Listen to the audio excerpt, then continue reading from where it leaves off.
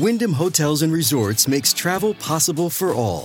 Whether it's the long haulers looking for a great cup of coffee, a roomier rest for the on-a-whim road trippers, or a place to make summer memories with the whole family.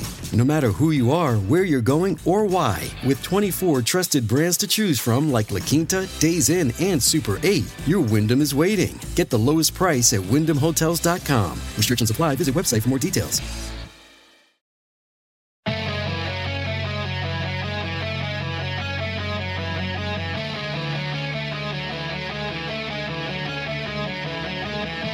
From the Fox News radio studios in New York City, giving you opinions and facts with a positive approach.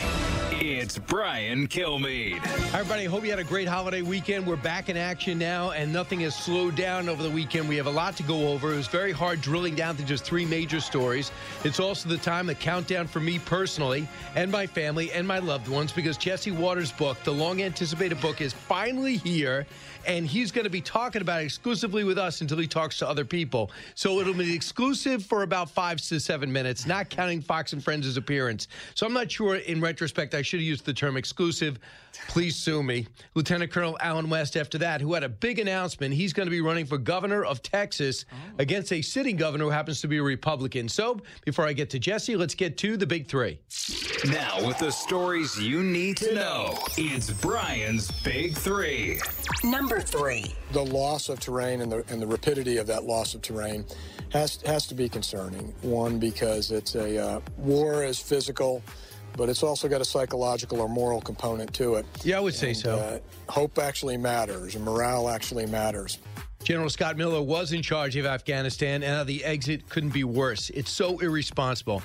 I'm talking about the abrupt, haphazard pull out of Afghanistan, handing the country over to the Taliban and China. Yeah, China will bring you the best, will bring you the least of the 2021 version, or I should say, the 2021 version of Saigon. Number 2.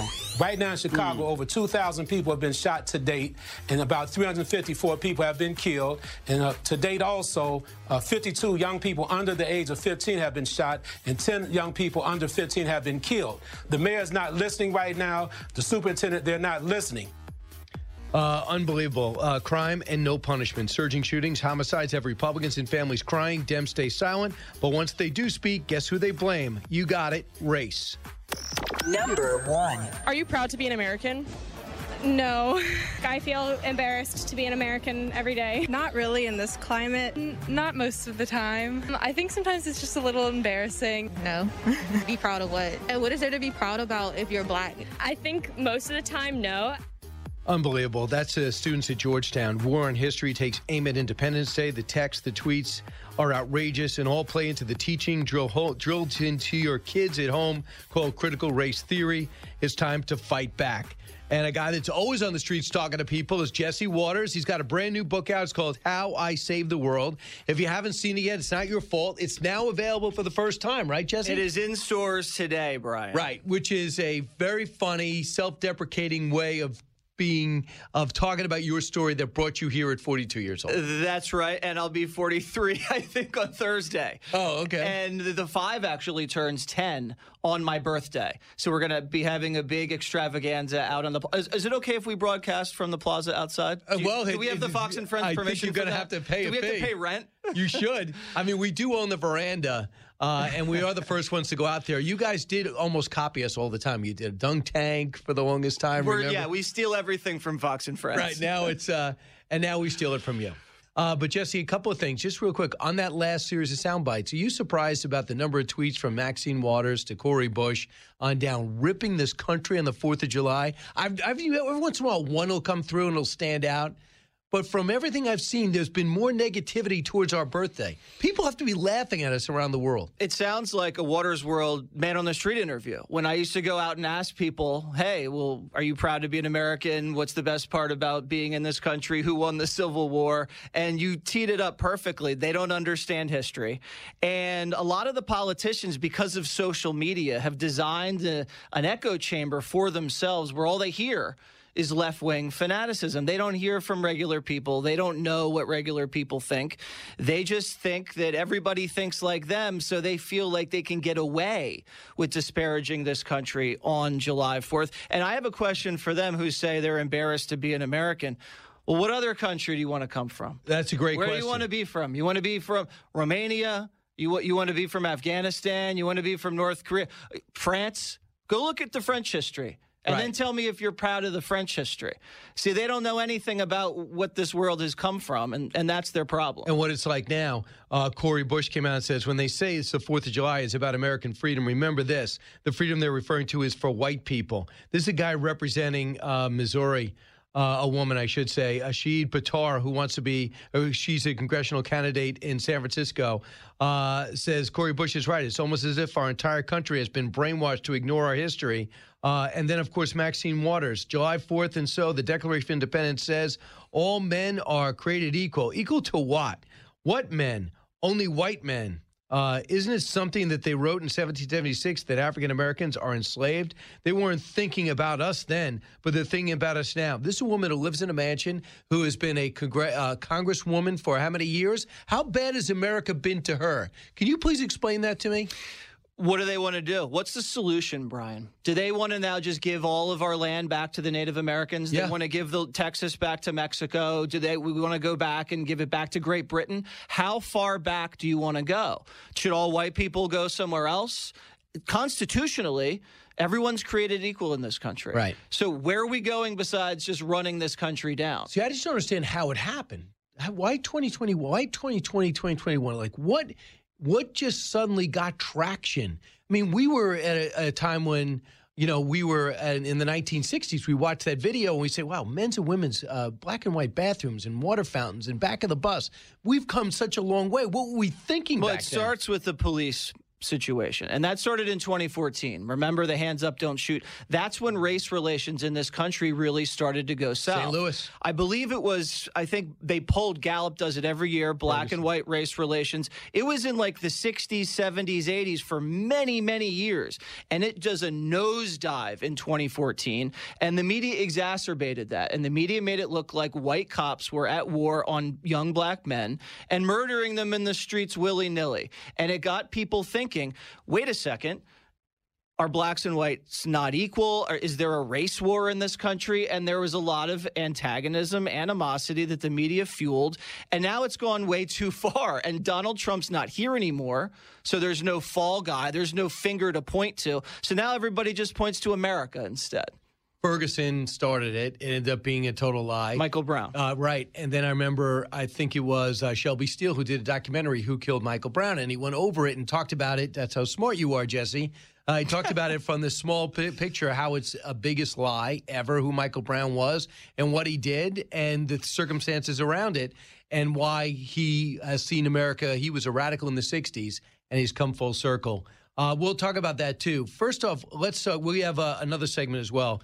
But I just want to talk about your book. What prompted you to say, okay, I want to put this down. I want to talk about Mike Schutz, the background that led to it, how you hooked up with Bill O'Reilly, what you did before you got there. I needed the money.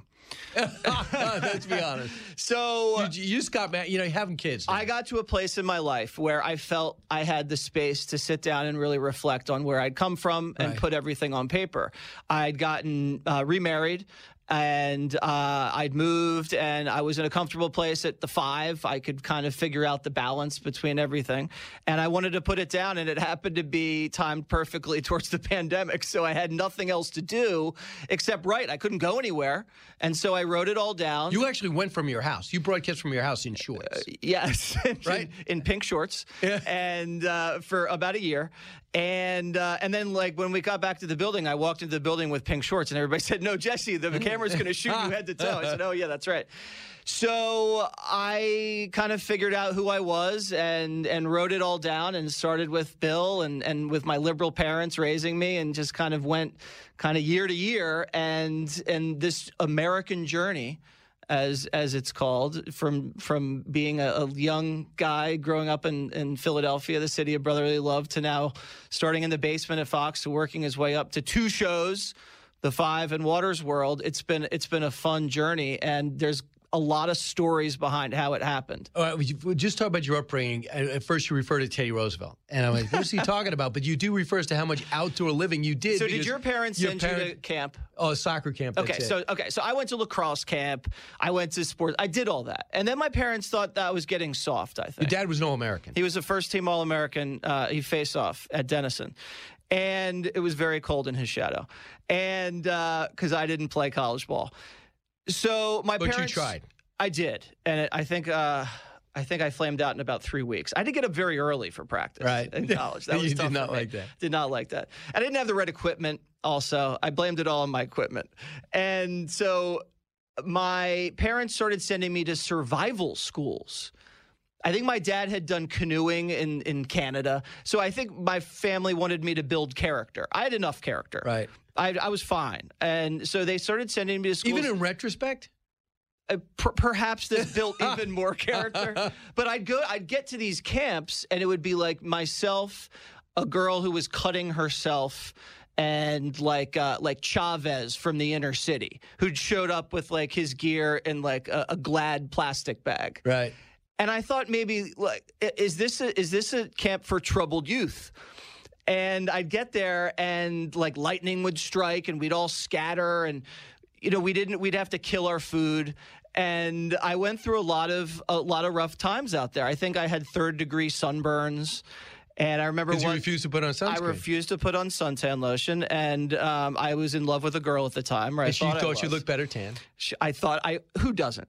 And, I think I do. My counselor, because I was so scorched, made me put on, zinc oxide, the stuff, lifeguards just put on their nose. I had to put that all over my face. So white goo all over my face. Like a mime. Like a mime. People are throwing sticks. Bugs are flying. They're sticking into my face.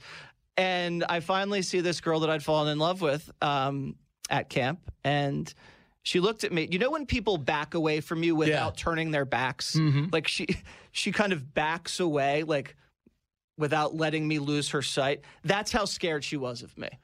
I look like it was like Deliverance. Right. And that's kind of some of the things we talk about in the book. So that's why it's a tongue-in-cheek how I save the world, because you talk about yourself in a very human way. I'm a survivalist. I survived here at Fox News. Right. I mean, a lot of people left here, Brian. Right. You can't kill me. I will survive. I was put out in the wilderness for months. And they gave me a match. They gave me a knife. And I came back alive. Right. And very tan, though. You were in the tape room, one of the worst jobs ever, right? Handling tapes, labeling tapes. And then you got out because you heard the O'Reilly factory was looking to staff up. You talk about your interviews with Bill O'Reilly, which are hysterical. And then you realized that Bill thought you were an intern. Yes. So at our first pitch meeting, everybody goes around and pitches Bill a story we think would be good television. So all the producers line up, and Bill's just like shooting people down, like, "You idiot. What are you talking about? That's terrible." And I get up, and he cuts me off. And he says, "No, interns don't pitch. Next." And Tabikoff, our executive producer, said, "Bill, this is Jesse Waters. You just hired him to be your new production assistant." So he says, "All right, what do you got? Go." And I pitch, and I bomb. And later that afternoon, our EP brings me to his office and says, "Jesse, Bill thinks you're not articulate enough to be on television. You have 2 weeks to turn it around or you're fired." I turned it around. He did, but that is a scary situation. It was scary. It is. Listen, more on Jesse's story. His book is now out, How I Saved the World. He's also going to help our show. Not that our show needs saving. I would say we need enhancing. And Jesse is providing that. And the thing is, this is going to really, our future, you and I, is going to really revolve around the fact that once your book is out and becomes a bestseller multiple weeks, will you still come back? That's the question you have to answer at the end of the next segment. Okay. If you don't have anything to sell, will you still do the show? Yeah. Don't answer yet. Back in a moment, you listen to The Brian Kilmeade Show. Thanks for being here. Educating, entertaining, enlightening. You're with Brian Kilmeade. Information you want, truth you demand. This is The Brian Kilmeade Show. If you put yourself in an environment in which you have a high level of viral dynamics and a very low level of vaccine, you might want to go the extra step and say, when I'm in that area where there's a considerable degree of viral circulation, I might want to go the extra mile to be cautious enough to make sure that I get the extra added level of protection, even though the vaccines themselves are highly effective. Okay, he wants us to wear a mask if we're around people that aren't vaccinated if you're vaccinated. What is wrong with him? This is the guy that's on TV more than you. This is why you don't like him. Right, no. You're jealous. He's getting so much airtime. By the way, I got a bunch of text messages. You used that analogy on the air the other night? Several times. Right. So evidently people are like, yeah, I'm going to get Jesse for you. I'm like, what are you talking about? What did he say now? So, yeah, the guy's never turned down an interview. He even did Water's World. Can you imagine that? So, yeah, right. Before he was exposed. Right, before, and now he won't come on. Right. And he won't do the House hearing either on the origins. So all of a sudden this guy is really shy. After doing every podcast, every radio show for a year. You remember Tim Russert would Meet the Press? Yeah. So I'm watching Chuck Todd, who has no semblance of balance of even, Chris Wallace will hop on the other side, back and forth. He'll find what your weakness is and go after it. Nobody does like Tim Russert, probably ever will. But they just talked about this whole thing about us missing it. Didn't mention with Anthony Fauci, how Trump missed it and said it was going to go away. Excuse me. The guy you're talking to said we have nothing to worry about. Don't wear a mask. And then he tells us to mask, double, triple mask with goggles. And you never goggles. And I'm not kidding. And there not a question on that. So this guy sees his career and his relevance fading. Once this virus fades, he fades. He's no longer useful. So he's trying to look at every little cluster and every little part of the country and then inflame that into something like, oh, the Delta variant, we got to listen to Dr. Fauci. No. We listened to Dr. Fauci. We're okay now. We're moving forward. We don't need you anymore. And he's still clinging to relevance. And I find that he could not possibly be doing the work behind the scenes if he's in front of the camera so much. Quick thing on your book, How I Saved the World. This is the other thing I think people could find inspirational, especially the 20-somethings coming out of school. You didn't know what you were a history major. You didn't know exactly what you wanted to do. You're trying a few jobs, not going overwhelmingly well, whether it's service industry, the finance industry. And then you end up, you work for a political campaign for It was a judge who was running against Eliot Spitzer for Attorney General. And you who were in charge of opposition research, and you missed Eliot Spitzer's hooker problem. For opposition research, this guy was sleeping with more prostitutes. And you missed it. I totally missed it. And that was my job, head researcher. And then when you get to a company, I feel it's a dead-end job. Wrong. You're labeling tapes 1 minute. I got to get out of here. I'm not quitting. I got to get out of here. You go to the hardest guy, Bill O'Reilly, to impress. You find a way to stay alive, and then you did the impossible. He's very fair. You impressed him, and then you become a central character in O'Reilly Factory. You get your own show, and now you're on one of the biggest success stories. Your show is a huge hit Saturday. Are we talking about the Brian Kilmeade show? No, we're talking about Monday. We're talking about the 5. That's right. So I got out of college and wanted to make money in finance because that's where everybody at Trinity wanted to go. And I did not even take a single business class in college. And so I get to this company where we're handling about $11 billion under management, and I was on the sales team. So I could memorize a spiel, but then one follow-up question, kaboom. And your boss came up to you and said, to me, Jesse, you don't know what you're talking about, do you? I said, honestly, I have no idea. And I got fired. And then I worked at a restaurant as a busboy. And it was a high-end restaurant, and the guys in the kitchen hated me because they're like, you got to work at like Denny's before you work here. I was dropping plates. I didn't know how to plate food. And then so I tried to take vacation on the second week, and that was frowned upon.